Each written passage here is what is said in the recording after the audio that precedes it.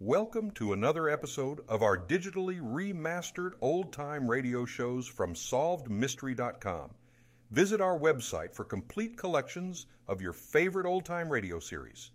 Remember to follow us so you won't miss new releases from SolvedMystery.com. The story of James Buchanan Eads, one of the greatest engineers this nation has produced. A man of indomitable energy, courage, and initiative.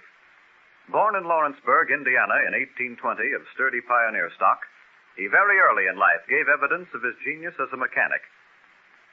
In his teens, he made a short trip on the Ohio and was so fascinated with the steam engine that furnished the power for the little river steamer that he persuaded the good-natured engineer to explain in detail its construction.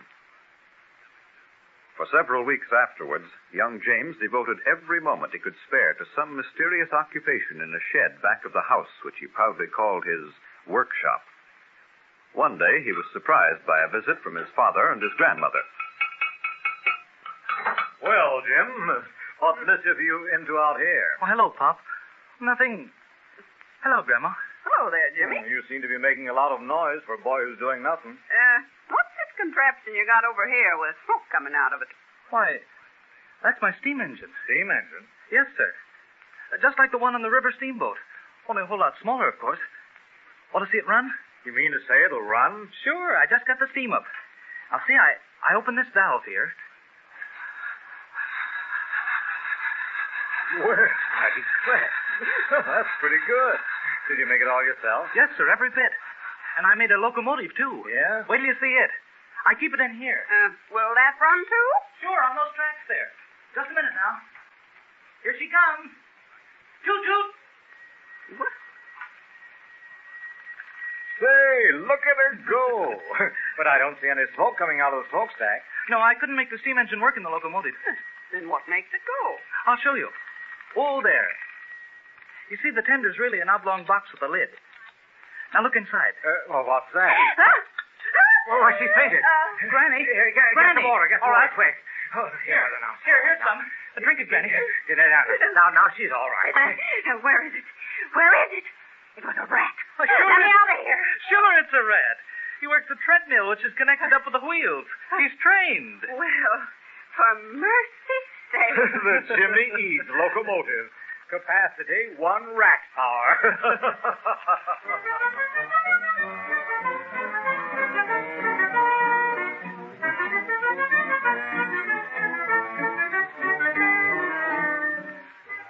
When James was 17, the Eads family moved to St. Louis, where young James got a job in a dry goods store. Later, his health failing, he left the store and went to work on a Mississippi River steamer. And from that time until the end of his life, the Father of Waters was his all-absorbing study. Soon afterwards, he went into business for himself to salvage cargoes of vessels that had been wrecked and sunk in the river. His first job was an attempt to recover several tons of lead submerged beneath the lower rapids of the Mississippi. It took practically his entire capital to hire an experienced diver from Buffalo. And we find him now at the age of 22 with his crew on board a rented scow anchored over the wreck. The diver has been lowered over the side. Easy there, boys, with that air pump. Remember, too much air is almost as bad as not enough. He's sure going down in a hurry, Mr. Reed. This lifeline's playing out plenty fast. Hey, look, he's signaling. He wants to be hauled up. Give me a hand with the capstan. Come on. Here we go now. It sure works hard. Now, All together now. come on. Here he comes. Here, help him over the side. There, that's it. Now hand me that wrench. Here it is. Don't stop the air pumps till we get his helmet open. All right. Well, Carter, what's the matter?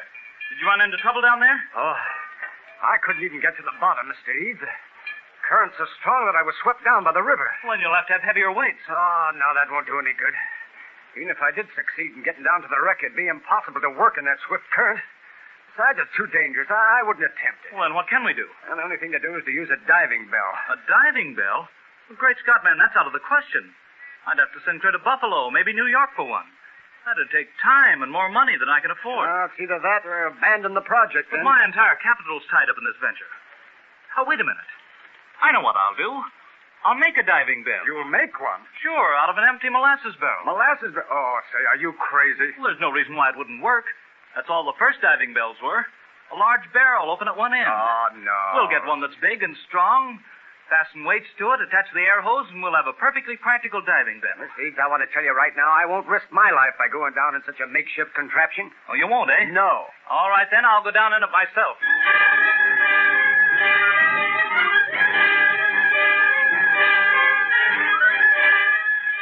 And go down he did, with such success that the entire sunken cargo of lead was raised and a handsome profit realized from it. From this small beginning, Eads built up a great salvage and shipbuilding business. His reputation spread, and at the beginning of the Civil War, he was summoned to Washington. On his return to St. Louis in the latter part of 1861... Welcome home, Captain Eads. What news do you bring from Washington? Serious news, Walter. The Confederate Army is displaying unexpected strength and stubbornness. Oh, did you receive my telegrams? Yes, sir. The orders for timber have been placed as you directed. Good. I stopped off at Pittsburgh and Cincinnati and contracted for steel and machinery, which will be shipped at once. We have orders to build 8 ironclad gunboats for the United States Navy. $1 million contract. That's a big job, sir. And they're to be delivered in less than 4 months. Oh, that's impossible, 8 and 4 months. Nothing is impossible, Walter. This war has got to end, and we're going to do our share in ending it.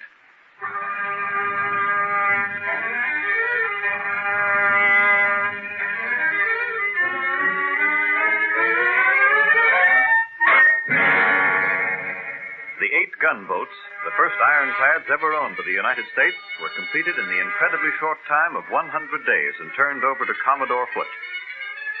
In February 1862, General Grant embarked with his army at Cairo, Illinois, and convoyed by Commander Foote and his fleet of gunboats, steamed up the Ohio and into the Tennessee River to within a mile of Fort Henry, the western outpost of the Confederate Army. There, Grant landed with his troops, and the gunboats proceeded slowly up the river toward the fort.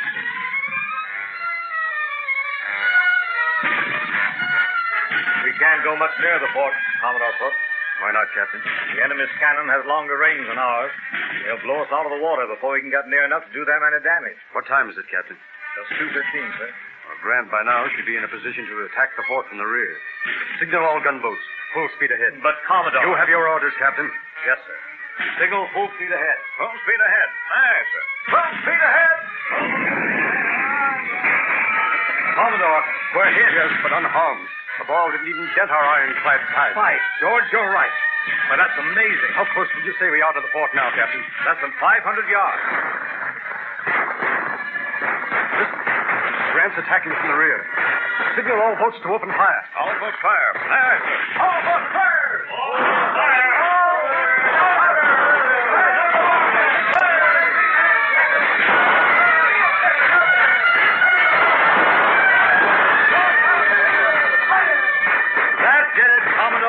Look at their walls, riddled with our cannonballs. Their artillery is practically useless, and we haven't suffered a single casualty. Thanks to Captain Eads and his ironclad gunboats.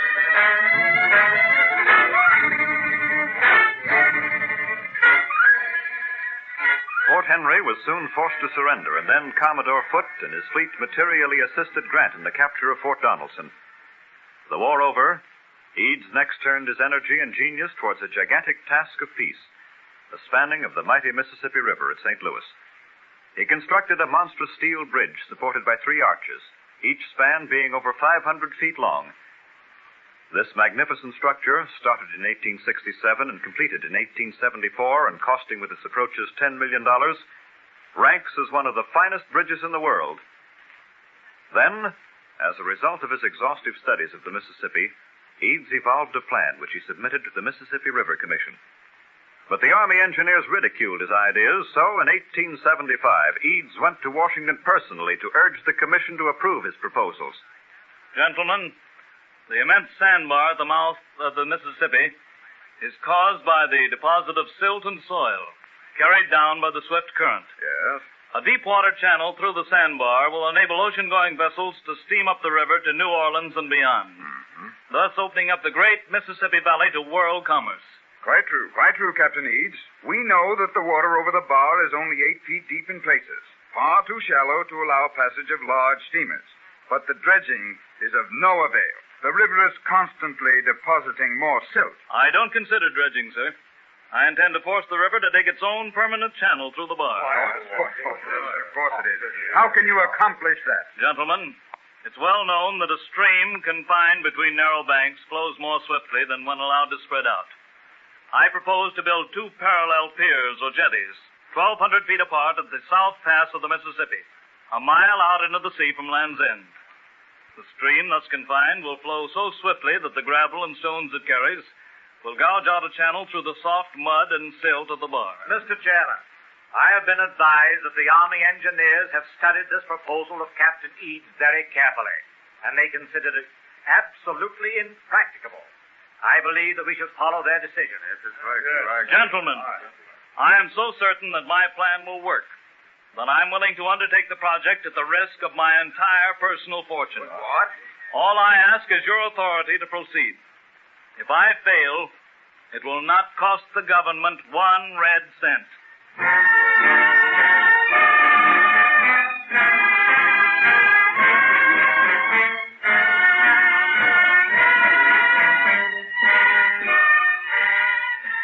But Eads did not fail.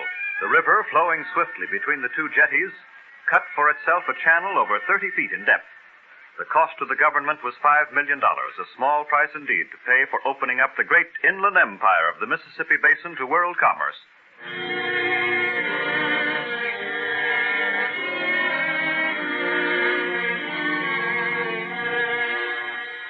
The Mississippi Project was the crowning achievement of James Eads' colorful and brilliant career. Yet he continued extensive engineering operations both in America and Europe. In 1884, he received the Albert Medal of the British Society for the encouragement of arts, manufactures, and commerce, the first American so honored. In 1887, he was engaged in another great enterprise, the building of the ship railroad across the Isthmus of Tehuantepec in Mexico, when death forever stayed the hand of one of the world's truly great. James Buchanan Eads, Captain of Industry. Thank you for joining us and enjoying our digitally remastered old-time radio shows from SolvedMystery.com. Please remember to leave us a review and to follow us for frequent releases.